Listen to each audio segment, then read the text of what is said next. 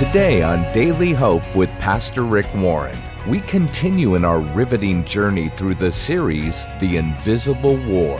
In it, we'll explore the unseen world of good and evil and see how it impacts our day-to-day existence. Join us for eye-opening biblical insights into the spiritual dimensions that influence our lives in ways we never imagined. Right now, here's Pastor Rick Warren with part one of a message called Making the Hard Changes in Me. This week I learned two new terms. One of them was called unavoidable defects, and the other was called the zero defect mentality. Now, unavoidable defects is a term that the FDA uses to refer to the amount of contamination they allow in your food. And since some of you are having a difficult time with the Daniel plan, I thought that I would provide a loving service and inform you of some of the contamination in your favorite junk food. Then maybe you wouldn't want to eat it as much anymore. For instance, you like pizza? Oh, you love pizza. The FDA allows 30 fly eggs per 100 grams of pizza sauce. You like chocolate? In 100 grams, the government allows 60 insect parts.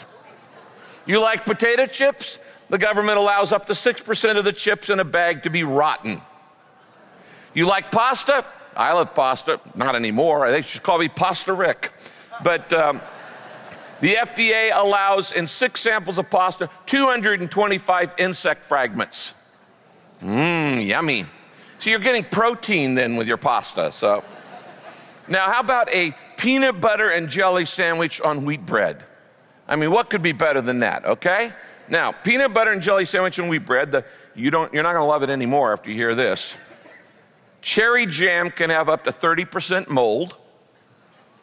100 grams of peanut butter, the government allows 25 milligrams of dirt, 30 insect fragments, and 2 rodent hairs. Yummy. All right. And in every kilogram of wheat, the government allows 9 milligrams of rat poop. How many of you are now going to go on the Daniel plan with me? May I see your hands?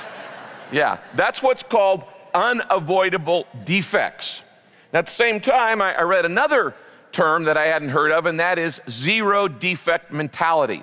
It actually started about 20 years ago when a guy named Philip Crosby, he wrote a book called Quality is Free, and it's a very famous book on manufacturing, saying that we should have zero defects in manufacturing.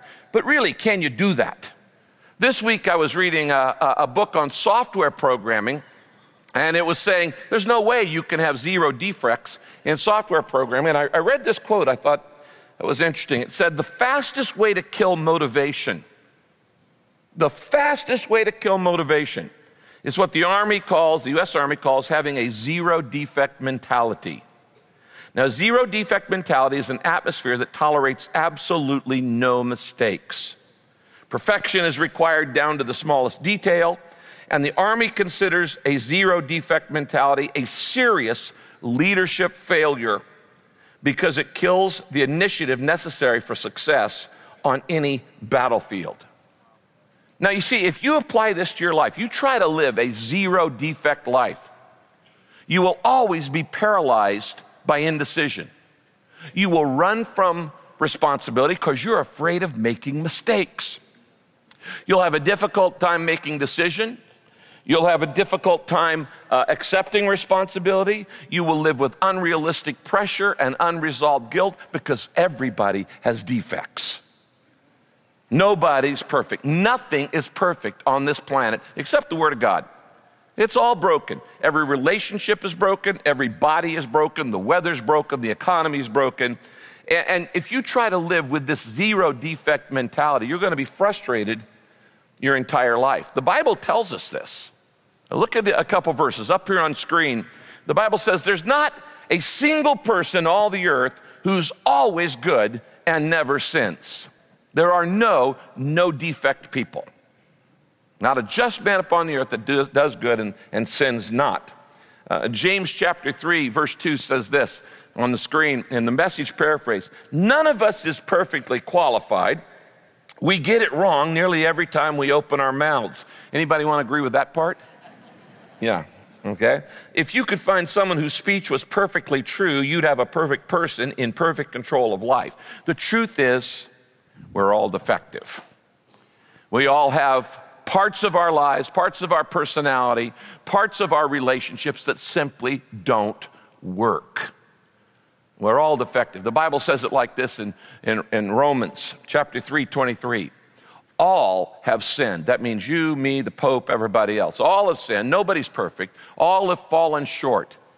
None of us measure up to a standard of perfection. None of us bat 1,000. And so to pretend like you've got it all together when everybody knows you don't have it all together, it's kind of silly. In fact, the Bible tells us it's actually self-deception. We have an amazing ability to lie to ourselves. And in 1 John chapter 1, verse 8, it says this: if we claim to be sinless, if we claim to be without sin, we deceive ourselves and the truth is not in us. We've all got our flubs. We've all got our failures. We've all got our mistakes and faux pas and sins. And shoot, I don't measure up to my own standards, much less God's. Now, what I want to say as we begin this weekend is you will never be sinless on this planet, but it is possible to sin less. You're never going to be sinless, but it is possible to sin less, and it is possible to deal with your defects.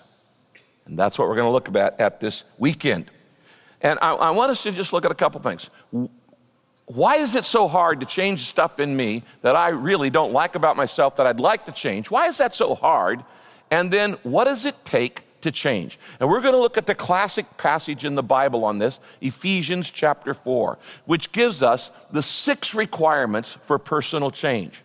What it takes to change those deeply ingrained defects in your life that you don't like, you don't want to carry on with you the rest of your life, and you really would like to change them.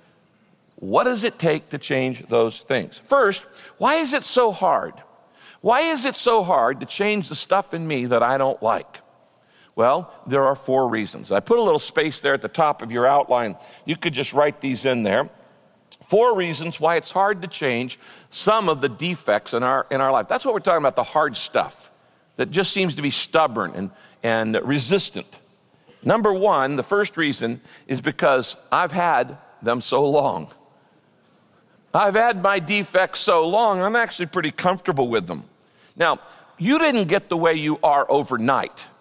I mean, it took a long time for you to get as messed up as you are. It didn't happen overnight. It took years.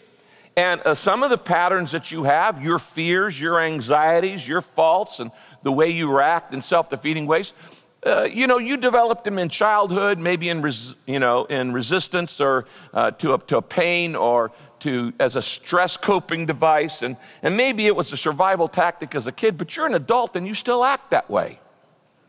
And you're not a kid anymore. But the truth is you've had these defects in your life for a long time, and they may be self-defeating, but at least they're familiar. And you're comfortable with them, and you know what it is. Second reason that I have a hard time dealing with my defects is because I identify with them. I not only have had them for a lifetime, but I identify with them. And this is a real big problem because we often confuse our identity with our defects. You are not your defects. You are not your faults. You are not your sins. They may be something you do, but they're not your identity. In other words, a lot of people, rather than saying, I work too much, will say, I'm a workaholic. Or instead of saying, I have a tendency to put off and procrastinate, they say, I'm lazy. You create it as an identity. And you may say, I'm timid, or I'm shy, or I tend to just say what I want to think, or I'm aggressive, or I'm passive, or I'm fearful. And you start identifying with your defects. You are not your defects. This, by the way, is the difference between Celebrate Recovery, which is Saddleback's biblical-based recovery program, and something like, say, Alcoholics Anonymous. In Alcoholics Anonymous, a person will stand up and they will say, hi, I'm Joe and I'm an alcoholic. In other words, they identify their identity with their defect. I'm Joe and I'm an alcoholic.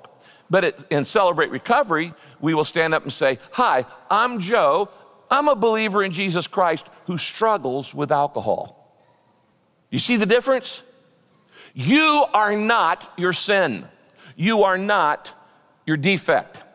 You see, a lot of people think because I have a certain tendency, a certain lust, a certain attraction, a certain fault, a certain habit, then that is me, and they say, I am, and then name it. No, you're not your identity. Now, this is so important because when you see yourself connected to your defect, you set yourself up to perpetuate it. In other words, if you say, I'm always nervous when I get on a plane. When you get on a plane, guess what's going to happen? You're going to be nervous. It's a self-fulfilling prophecy. And if you tell yourself, I'm always late, guess what? You're going to always be late. Or I'm this or I'm that. Then you're going to act in according to your identity. And then that keeps you from changing because unconsciously I think, if this is me, then if I change, who am I? And all of a sudden your identity is kind of messed up because you have identified yourself with a particular way of acting, thinking, attracting, desiring, lusting, or whatever. It's hard to change because I've had my defects all my life. It's hard to change because I tend to identify with them. Number 3, it's hard to change because my defects have a payoff. There is a reward to everything you do. People don't do things that aren't rewarded. And whatever is rewarded gets repeated. And if you're doing something that you know isn't good for you, or it's self-destructive, or it's ruining a relationship, or messing up your marriage, or it's destroying your finances, or whatever, it's because there is some kind of payoff, an emotional payoff, a relational payoff, and maybe you don't see it.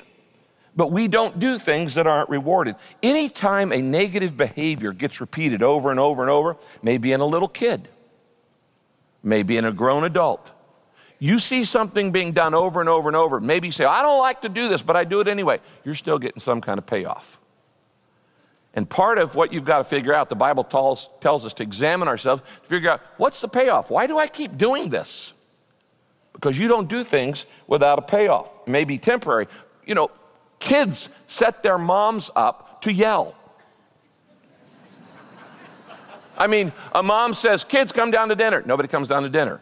Kids, come down to dinner. You guys get down here right now. And the kids come down. They are training their mom to yell. Why? Because she learns the payoff is if I yell, I get action. Okay, now that's true in every area of life. Now, I don't know what the payoff is for the defects you have in your life. Maybe it's to mask your pain. Maybe it's to cover up a fear. Maybe it's to give you an excuse to fail. Maybe it's to compensate for guilt. Maybe it's to get back at somebody, a former spouse or a parent. I really don't know. It may be giving you attention, but there is a payoff to everything you do. And that's why it's hard to change even stuff we don't like about ourselves, because we don't often know why we do it. Now, there's a 4th reason why it's difficult to change these hard, ingrained defects in our lives, and that is because Satan discourages me. Satan discourages me. He wants you to stay stuck in your stuckness. And so he's constantly suggesting negative thoughts. As I've said to you many times, when, God gives you an idea, we call that inspiration. When Satan gives you an idea, we call that temptation. When you get an idea, we call it stupidity. No, I'm just kidding. But the truth is, you get thoughts in your mind all your time. And Satan is constantly, once you start trying to work on something in your life that you want to change, he starts saying, who do you think you are? You're never going to change. You haven't been able to change in the past. You think you're going to be able to change now? What do you think you're doing? You can't change. It's hopeless. It's not going to work. And when it starts working, you say, it's not going to work very long. And you may as well give up. And then sometimes Satan starts putting fears in your mind when you start trying to change some things or letting God change you. And he starts saying, if you rock the boat, something really bad may happen. If you rock the boat in this relationship, they may walk out on you. If you rock the boat in this relationship, they may not love you anymore. If you rock the boat, nobody's going to like you. Where do you think those fears are coming from? They're being planted in your mind. Now, these things keep us from wanting to change or keep us from changing the ingrained things that we know are not good for us, that are unhealthy. So what does it take to change those deep patterns in my life that I really don't like about me? It takes 6 things. There are 6 requirements. We're going to look at them today from Ephesians chapter 4. If you have a Bible, turn to Ephesians chapter 4. If you don't, all of the verses are written out there on your outline. Ephesians 4, verses 21 to 27 says this: "Since you have heard all about Jesus, and you have learned the truth that is in him, throw off your old evil nature and your former way of life." That's rotten through and through, full of lust and deception. In other words, we deceive ourselves. Instead, there's got to be a spiritual renewal of your thoughts and your attitudes. You must put on the new nature. See, he says, put off the old, put on the new. Put on the new nature because you're a new person, created in God's likeness, righteous and holy and true. So, put away all falsehood. That means stop faking it. Stop posing. Stop pretending you got it all together. Put away all falseness and tell your neighbor the truth because we belong. We belong to each other. Don't let the sun go down while you're still angry, for anger gives a mighty foothold to the devil. Now, in this passage, it talks about the 6 requirements for personal change. There are 6 requirements. You've got to have all 6 of these in your life to make these changes. Number 1, change requires learning the truth. That's the first requirement. Change requires learning the truth. Now, you know this famous quote of Jesus. Jesus said, when you know the truth will what? Set you free, yeah. And you're not going to be free until you know the truth. Now, Paul starts in this very same thing in verse 21. He says, since you have heard all about Jesus, and you have learned the truth, circle that, the truth that is in him. Now, if you don't get anything else I say today, get this. The secret to personal change is not a pill.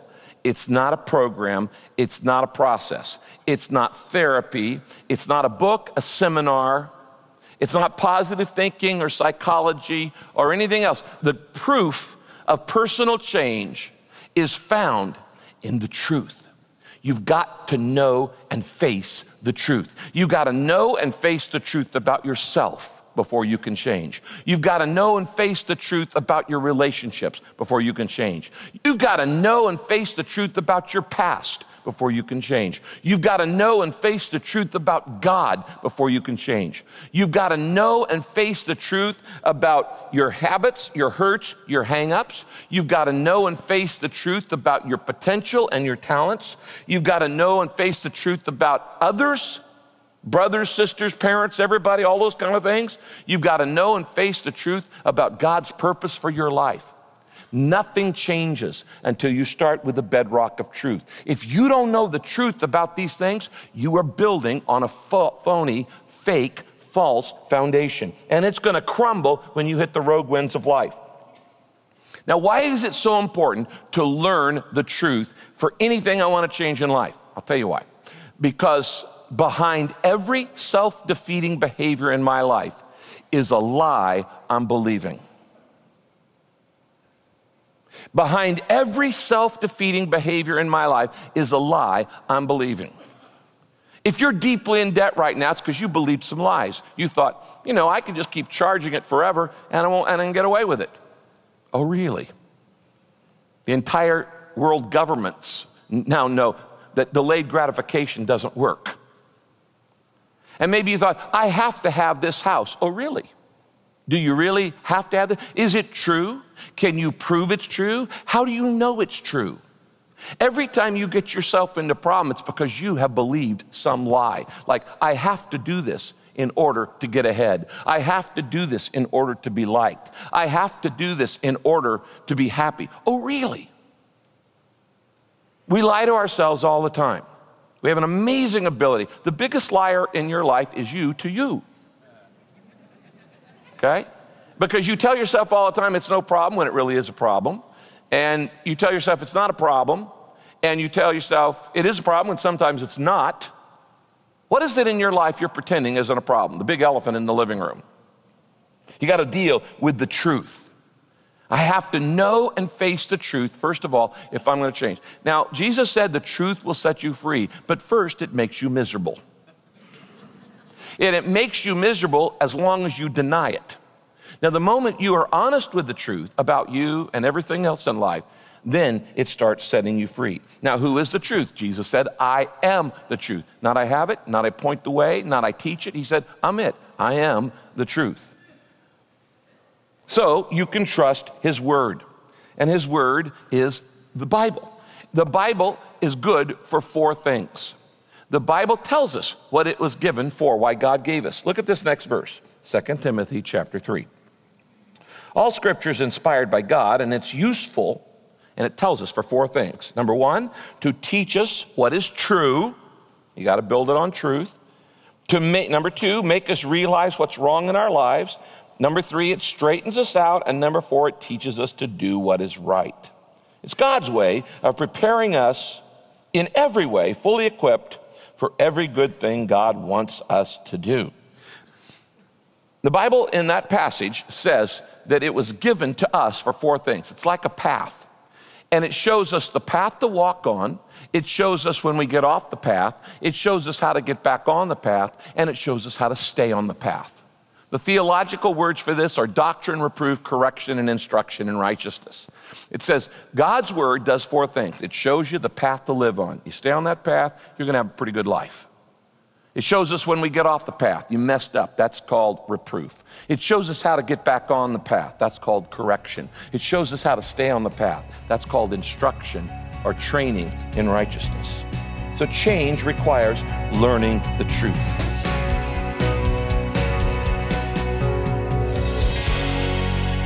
You're listening to Pastor Rick's Daily Hope. We're so happy you've chosen to study along with us today. Here's Pastor Rick with a letter from one of our listeners. Today I want to share with you a note I got in the mail from Alyssa. She wrote, Hi, Pastor Rick. I'm a 33-year-old living in Jamestown, North Dakota, and I'm married with 3 kids. I just want to thank you so much for your Daily Hope broadcast. I listen to them regularly, and I've learned so much. You know, I realized very quickly that I needed to have a notebook journal available to write down all the notes as I listen to you. I love the convenience that the podcasts have, and I turn them on as I'm getting ready in the morning while I'm cooking or I'm in the car traveling, and even when I'm working out, which is great. I've also been sharing them with several people. I often think of specific people that I want to share your podcast with after I've heard your message. I don't know if they've listened to them or not after I've shared them, but I do know that one of my friends has been regularly listening to you now. And I ran into her at the park when she was jogging, and when she stopped to say hi, I could hear your voice in her earbuds. That's great. She's been struggling with a verbally abusive relationship for many years, and I know that your Daily Hope has helped her. Rick, God has really used you to reach so many people, and I thank you for being obedient to him, and he is calling to you. I will continue to pray for you. Thank you for impacting my life, Alyssa. Well, Alyssa, thank you for sending this message. You know, we live to hear these stories, and I'm so glad to hear how God is using Daily Hope, not only in your life, but in the life of your friends, because you cared enough to pass it on. So thanks for sharing that podcast with others. I know you're being a blessing to them. And I want to say to the rest of you, have you shared the news of Daily Hope with anybody? Would you find one person today and recommend that they start listening to Daily Hope either on the radio or on a podcast or getting the daily devotional through the email? We are here to help you fulfill your mission in sharing Christ with other people. So tell one person today about Daily Hope. If you'd like to bless Pastor Rick by letting him know how much this broadcast has helped you, please send him an email at rick@pastorrick.com. That's rick@pastorrick.com. Be sure to join us next time as we look into God's Word for our daily hope. This program is sponsored by Pastor Rick's Daily Hope and your generous financial support.